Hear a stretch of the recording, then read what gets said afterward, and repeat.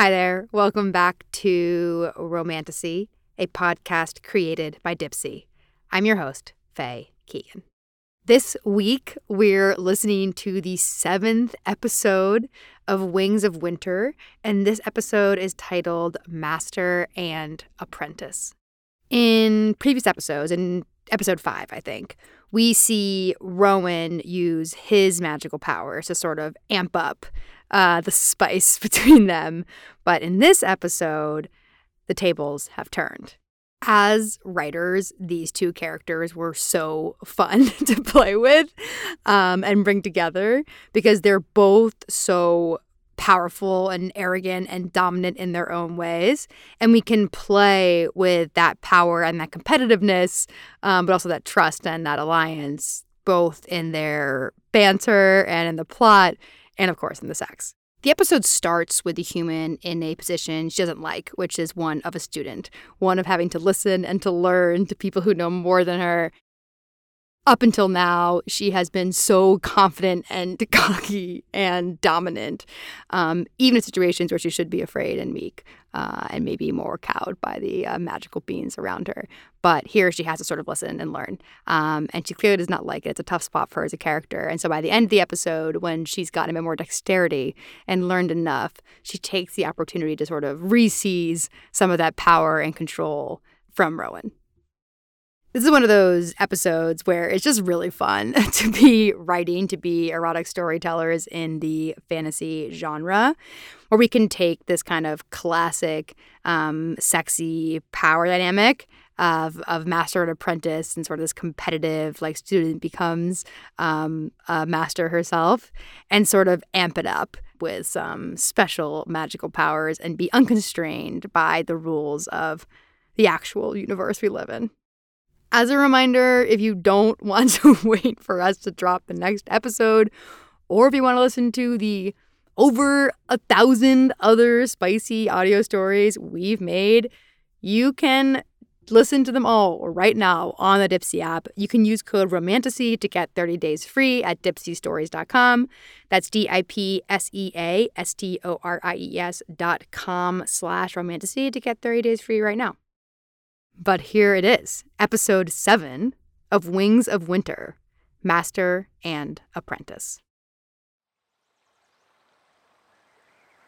First, you need to close your eyes and steady your breath, I said. If you are to conjure magic, you need to be totally and completely focused. It would be a lot easier for me to focus if it didn't feel like my bones were freezing into icicles. Look, I'm not exactly happy that the only place I can train you is 100 miles into the mountains in our kingdom's longest ever winter. But if you're going to survive the gleaning, you'll need some new advantages. So do you want me to teach you how to use magic or not, human? Fine, you huffed, your breath steaming as it hit the air. You slumped to the frozen ground, sitting cross-legged in your snow leathers and furs. I had to hold back a smile. How was it that you made even the simplest actions seem so obstinate? Happy now, Rowan? You asked me, squeezing one eye slightly open. Very much so, I growled. After you narrowly and miraculously avoided death in the last challenge, I was desperate for a way to keep you safe. My father couldn't outright kill you, not now that you had garnered such a following. You were the first human to make it this far into the gleaning, and my father had received news that the Southern Kingdom was celebrating your success and even feeling hopeful that the seasons might finally return after all. This was all intensified by the fact that you were now linked to me, after I'd very foolishly kissed you inside the challenge ring. A human and a royal. The realm was in absolute upheaval over it. Rumors were swirling, and my father was very, very unhappy. I was certain he would make sure that you saw your end in the next challenge. So I summoned Hawthorne to one of the tunnels beneath the castle so that we could speak in private. And once there, I proceeded to persuade, well, more like barter, for safe passage to one of the abandoned witch cabins high in the mountains. There, we would be able to train for the next challenge in relative safety. Hawthorne had been reticent, well, more than reticent. She had flat out refused at first. She called you a thief, a liar, and a traitor. You had stolen her amulet in the first challenge. I couldn't deny it, but I pushed. I fought for you. I knew it was your only chance at survival. I revealed that after the last challenge, I'd begun to suspect that you might be a halfling. The entire crowd had watched as you drove your sword through the sea serpent's mouth, but only I knew that it had been my magic flowing through you that had given you the strength to defeat the immortal beast. What happened? It simply wasn't possible for a human. That kind of transference of power was only possible between immortals. And you'd long ago revealed to me that the identity of your father had always been mysterious. So it wasn't entirely unreasonable to think that perhaps he had been some kind of fae. Hawthorne mused that if you were a halfling, you might possess some unique powers, and I agreed. And I pointed out that it would make you a powerful ally. She insisted that you'd need to train in order to be helpful. Magic was useless and at worst, downright dangerous unless honed. In the end, Hawthorne's curiosity won out over her disdain for you, and she agreed to let us use the mountain cabin, but she made no promises about helping train you. The first night in the cabin was tense. We'd made very little progress on your magic. In fact, I'd spent most of the day just trying to get you to sit still and close your eyes. And Hawthorne had carefully avoided us both all day. But by the time the sun dipped below the ice-capped peaks, we were all ravenous, and there was no possible way to avoid each other. Hawthorne was sitting in front of the hearth with a very tall goblet of mead, drinking deeply as she stared into the flames. "There's bread by the pantry," she hissed, without turning to face us. And for a moment, I wondered if her lineage was not only ancient witch. Perhaps the woman was also part blizzard cat. "What's your problem?" you asked Hawthorne. And I froze, not even daring to breathe. I suspected the question might send the two of you into violence. When the quiet was finally broken, it was by Hawthorne's laughter as icy as a mountain storm. "My problem, human," she sneered, "is that you stole my amulet out from under me during the first challenge. You crossed your arms defensively and pursed your lips. I never would have taken it if I thought you wouldn't survive. Do you take me for a fool, human? I think we both know that you are a survivor, not a martyr. You would have left me for dead if it helped you get ahead." I slowly cut into the loaf of bread. I was desperate to stay out of the unfolding argument. My involvement was sure to only escalate whatever tensions were already brewing. "You would do the same, Hawthorne," you said levelly. "A lifetime of winter forces you to find ways to survive. I am only trying to win back seasons for my people." Then, your voice softened. "I'm truly sorry you were caught in my crosshairs, but I thought you'd be fine." And you were. Hawthorne finally turned from the fire and fixed her dark gaze upon you. "Do you think I don't want the same, human? My people, too, wish to see the return of seasons. Without spring, it's difficult for us to grow the herbs we use to heal. You speak to me of healing, of magic," you said. "But my people are starving." "I am not your enemy, human," Hawthorne said. "Then who is?" you said. Hawthorne's eyes glanced over at me quickly, then back to you. "It's clear that Rowan's father has no intention of ending this cruel winter. He cares not about his kingdom, only of control. He's the one we should be fighting against," she said. You did not seem surprised at her words. Those words would be enough to have any of my father's subjects executed without a trial, without a second thought. But you just looked at her, chin up, respect flickering in your eyes, and nodded, once, in agreement. Hawthorne sighed, but agreed. "We meet at dawn to train, human. You have much to learn." The three of us gathered outside the cabin just as the sun was stretching over the mountaintops. The sky was deceptively blue and clear. It was bitterly cold. My acorn tea had frozen as soon as I stepped outside. "Sit, human," Hawthorne said. "The ground is cold," you replied. I said, "Sit." "Fine," you huffed, obeying Hawthorne's order. "Magic," Hawthorne said, "is related to the elements: fire, earth, water, and air. To channel magic, you must be in touch with the energy of those elements. Fire is passionate, angry, and lustful. It's explosive and intuitive, and its most powerful wielders are such. Earth is related to strength, confidence, and determination. It's steadying and grounding. Water is a healing, fluid, cool, and slippery sort of magic. It dances on the fingertips, rushes swiftly, and can move mountains in time. Wind helps with flight and levitation and has a delicate whisper to it almost. It tickles. Even if you do not know how to use your magic, it exists inside of you, inside your bones. All I'm here to do is to help you access it. You might wield all or none of these elements. We do not yet know. Now, close your eyes, Hawthorne instructed. Not this again, you groaned. Unlike Rowan I've taught before, I'm good at it. So shut up and trust me. You raised an eyebrow, but seemed more amused than angry. Thankfully, you then closed your eyes. Hawthorne sat in front of you and closed her eyes too. She said, "Let's start with fire. It's one of the easiest to master."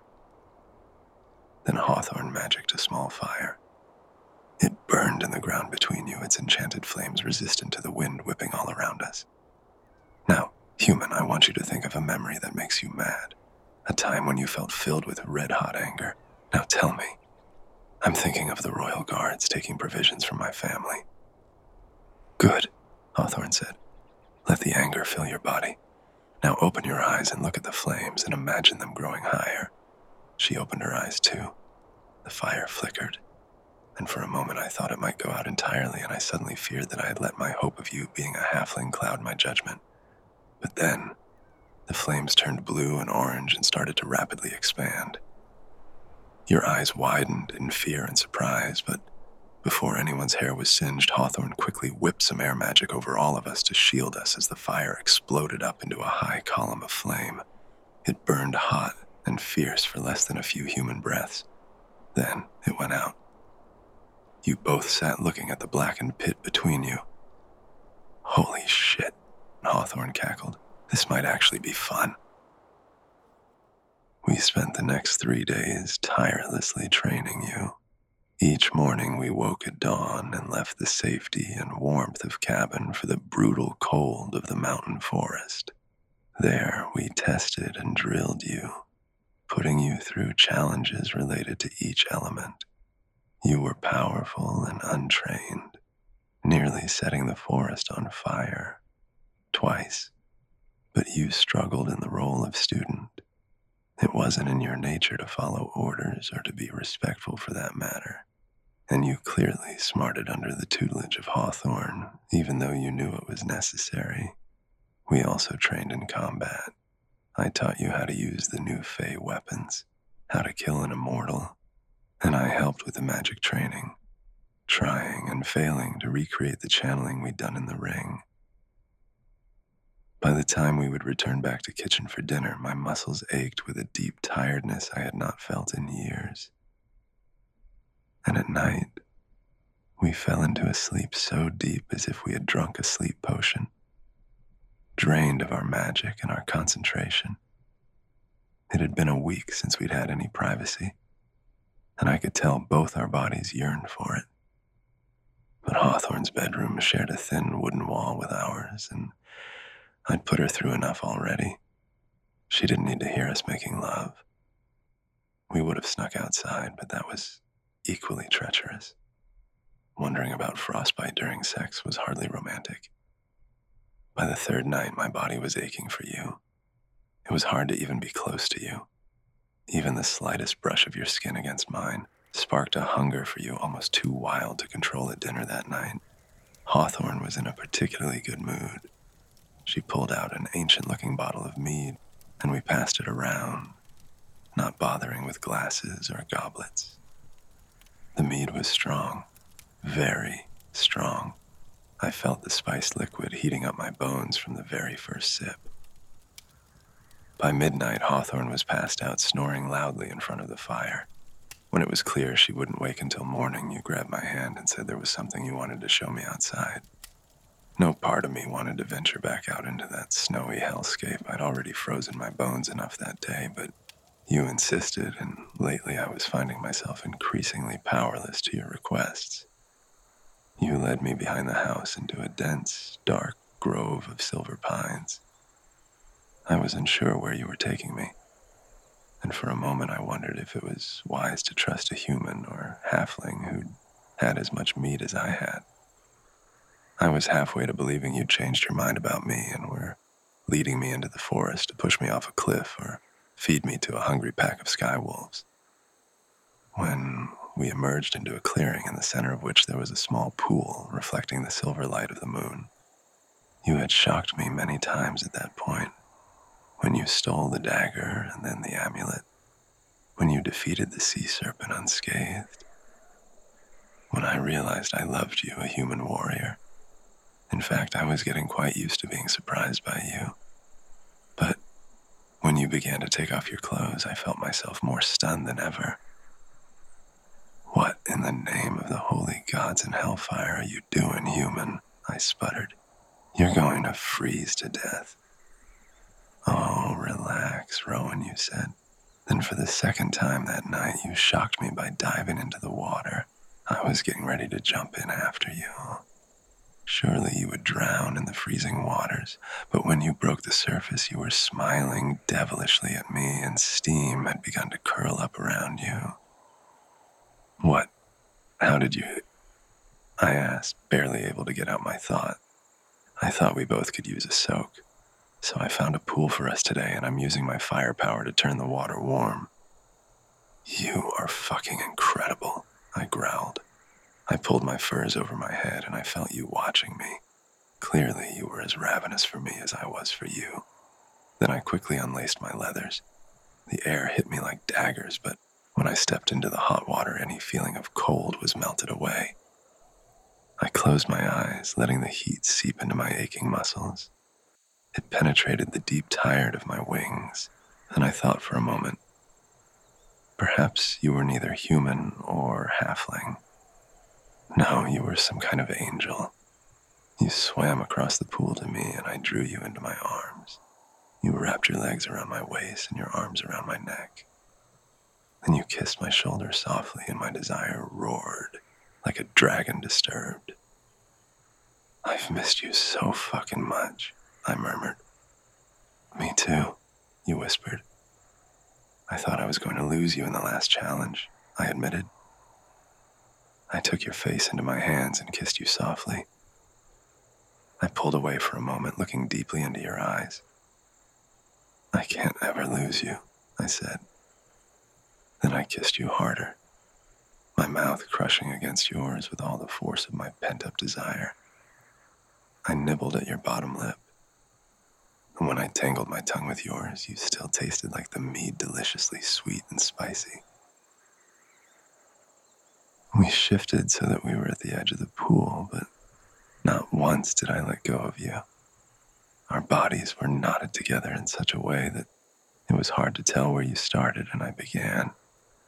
I kissed your neck, sucking on the skin, then sliding my mouth to your ear. And you grinded yourself against the hard muscle of my thigh. The sound of our shared pleasure echoed through the quiet woods. You whimpered when I slid my fingers between your lips, and I moaned when I found you wet there for me. You took my cock into your hand, stroking me as I circled your clit with my thumb. The pleasure was so overwhelming, so intense, I leaned my head back and let out a guttural sound. I'd never wanted something or someone so badly in my entire immortal life. An animal feeling overcame me then. All my patience evaporated like the steam curling above the surface of the spring. I dug my fingers into the soft skin of your hips and lifted you so you were positioned above my cock. Then I pushed your hips down, sliding you onto me. You moaned in shocked pleasure, your eyes rolling back, then closing. You rode me slowly at first, getting used to the size of me, and the restraint it took was enough to shatter me. My cock throbbed as you slid down on me, and I held onto you to help push you deeper. You began moving faster, setting a delicious rhythm. Your breasts bounced as you moved, and I couldn't help myself. I drew one into my mouth, sucking on your nipple so deeply I knew it would bruise. It created an even deeper hunger for you that I needed to sate. My magic was strong. heightened by lust. I lit a ring of fire on the shore of the spring so we could get out of the water without freezing to death. You crawled gracefully onto one of the large rocks at the edge of the water, then leaned back on it, spreading your body open for me, daring me to come closer. Time seemed to slow for a moment. The light of my fire flickered across your stomach and legs, making your skin glow with immortal incandescence. "If you want me, come and get me, Rowan," you purred.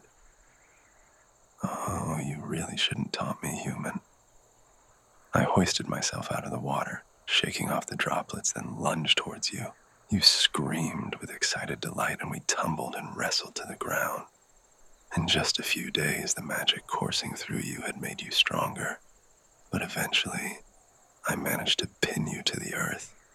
I pressed my full weight against you, then I slid into you, filling you slowly and deeply.